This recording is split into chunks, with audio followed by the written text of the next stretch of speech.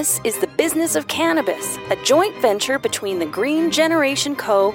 and the Cannabis 101 podcast.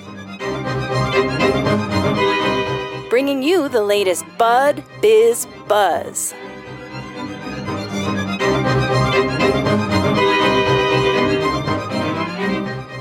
Malka Labell from the Green Generation Co. joins us once again on the Cannabis 101 podcast. You can find more information of how she can help you go green at www.greengencompany.com. And Malka, it is great to chat with you again, and I really love this topic that we're discussing. It's something that I think should strike a nerve with a lot of people across the cannabis industry, and you're asking the question, why is the Ontario government sabotaging the cannabis industry? Yeah, and those are strong, but I think very accurate words. There has been so much back and forth political football, and it's like, no, there's no winners. Like, I don't know who is. I mean, maybe is a conspiracy kind of concept, but what's happening right now is that there has been, the Ontario government has gone back and forth on how they want to and allow what the cannabis retailers are allowed to do. And the cannabis industry just wants to be treated like every other industry in Canada, like regulated or not. They just want the same rights as everybody else. And the Ontario government is like, here, we'll give you a little bit, and then we're going to take it all away. And then we're going to give you a little bit, and then we're going to take it all away. And what I'm talking about specifically is there was a letter that went out, and this is in response to what the Ontario government chose to do, which is they decided, in COVID times, cannabis retailers are considered in Canada as an essential service. So they were allowed to stay open. The retail stores were allowed to stay open. But in Ontario, there aren't that many stores. So the Ontario government allowed the Ontario retailers to also offer both curbside pickup, which is available everywhere else in the country, from cannabis retailers, but also allow for delivery from these stores just to service a bigger market, which I thought was genius, an amazing leap forward for the cannabis industry, to be sort of allowed to have a normal e-commerce business, online shopping cart delivered to your house. But now they want to retract that. They think that the pandemic has somehow lessened the impact of people going to stores, which it has only made things worse, right, as things are opening up. So there was a letter that was written on behalf of the Cannabis Industry Association, and several different groups, piled on to be included as, needers of part of this letter. And it's a voice to the Ontario government. And basically it's outlining, like, all of the harms that would be caused if Ontario government continues with the plan to not allow for cannabis to have curbside delivery or curbside pickup in Ontario. And the harms are framed in how the Ontario government and the citizens of Ontario are harmed, not the industry, and the stupidity of this. Some of the harms that are mentioned are very quantified, like the loss of 13,000 jobs.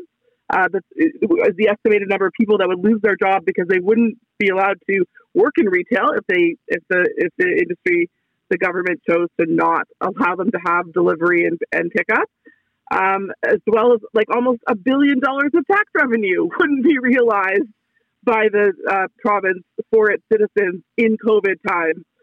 It's just ridiculous. And then the whole public safety concern is, well, if they're not allowed to pick it up or have it delivered from a store, and they don't want to go into a store because of COVID issues, like they are, maintaining their social distancing and don't have the ability to travel or whatever, then it's just going to go to the black market, because black market delivers to your door in 2 hours or less.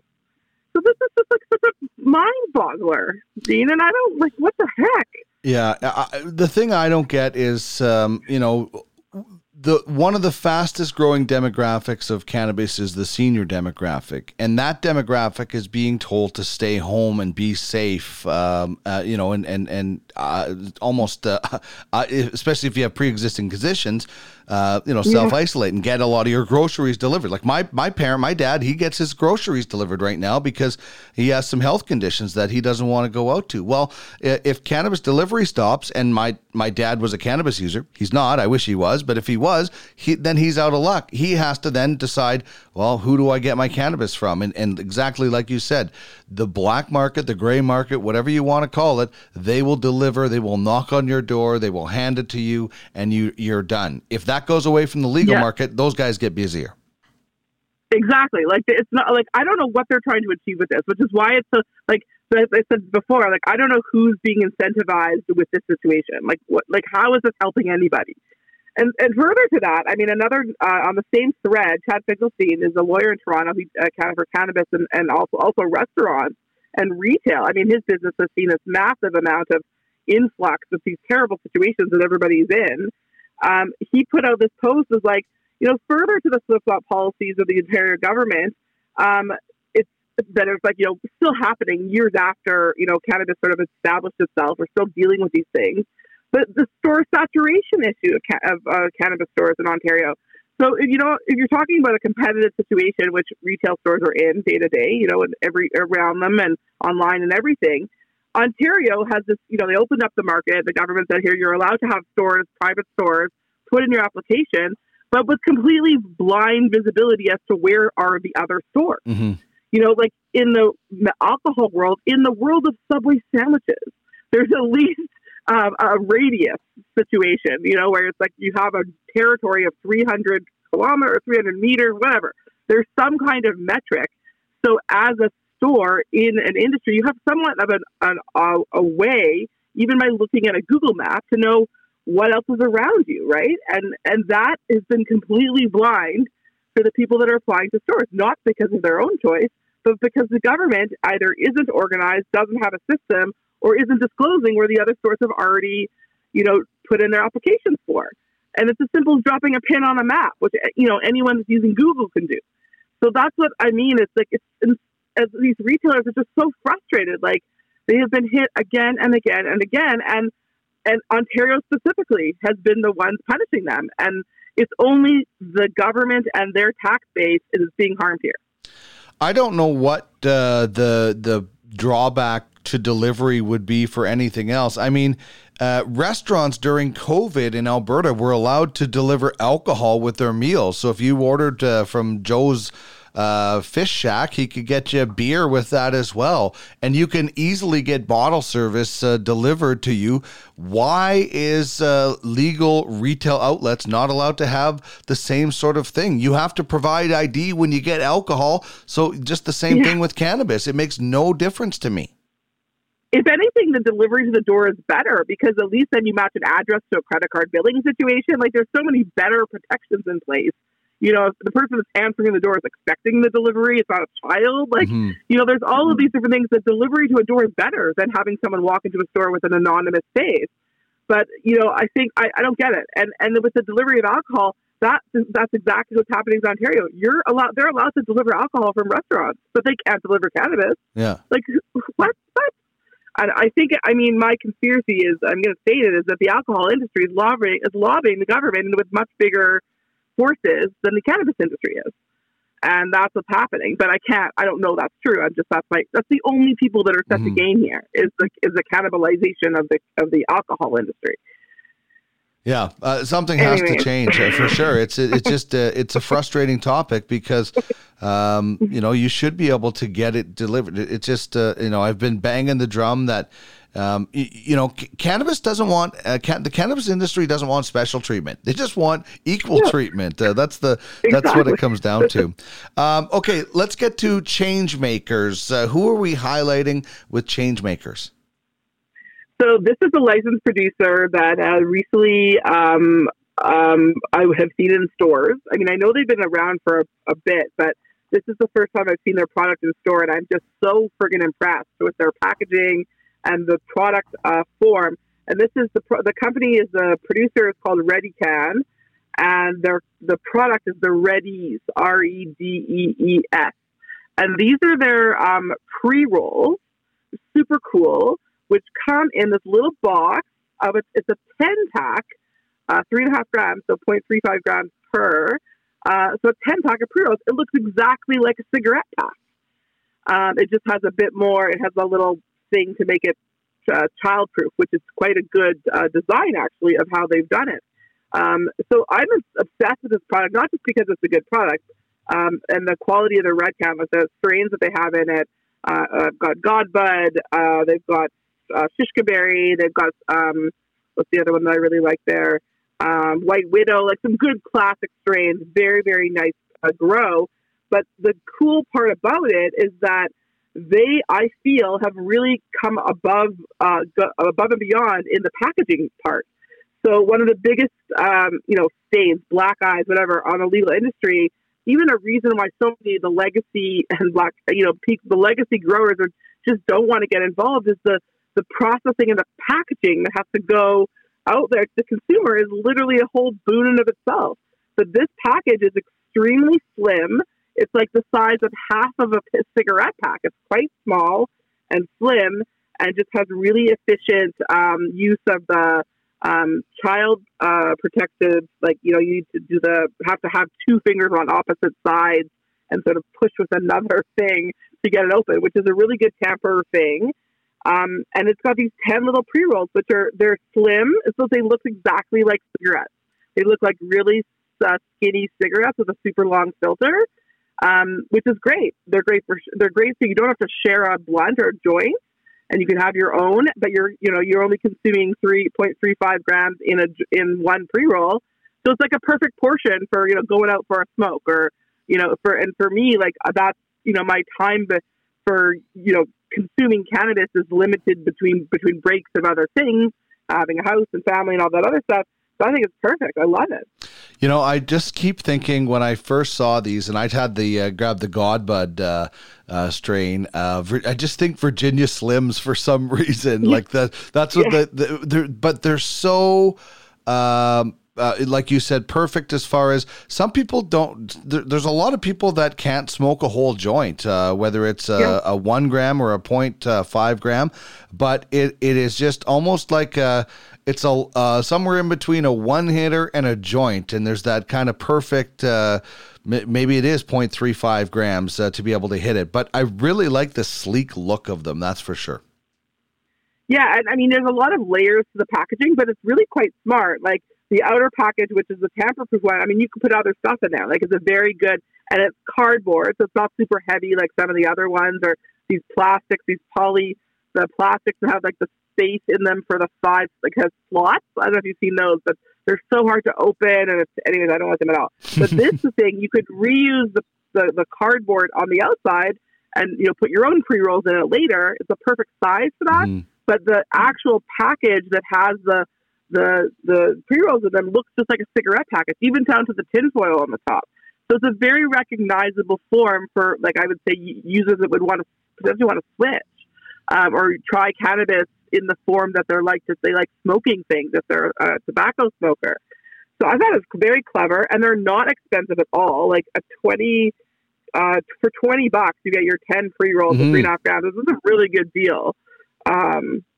So, and the other cool thing I found out, so Redecan is a medical licensed producer, and you get the exact same product for medical as you do for recreational in the rec stores. It's just cheaper.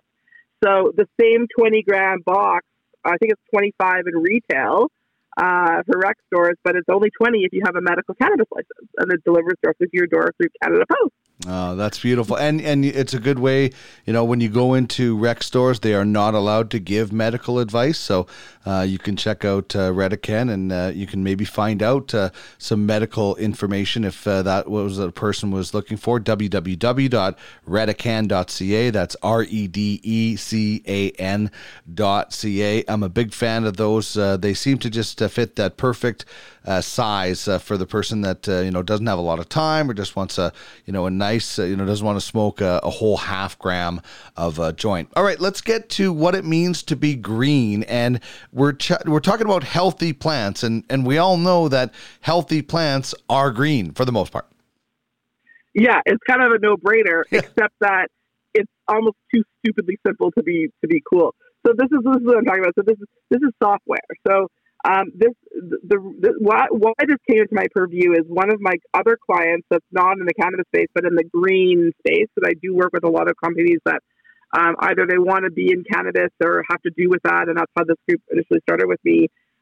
They're called Next Farm, and they're an agricultural technology software company. Very simple concept, but they have they're using like NASA style satellite imagery. So it's like super high res cameras that are on the satellites that are just taking pictures of the earth all the time. And they have the license and the algorithms that they built in there with their company to basically look at plant health. So what they do is the software itself, it's all just like it looks like heat mapping. Like if you look at a heat map, red is hot, yellow is medium, and green is cool. Well, in this case, the green means the plants are healthy because it's capturing the nitrogen content in the soil, and it's literally measuring the chlorophyll coming off the green healthy plant. And then from that, you're able to they have some of the algorithms in the software essentially is able to calculate what kind of fertilizer is needed for the plants and what kind of water and irrigation you need, and essentially allows people to plan out, looking at it almost in real time. It's like every few days they get another photo. They can time lapse their fields, their farms.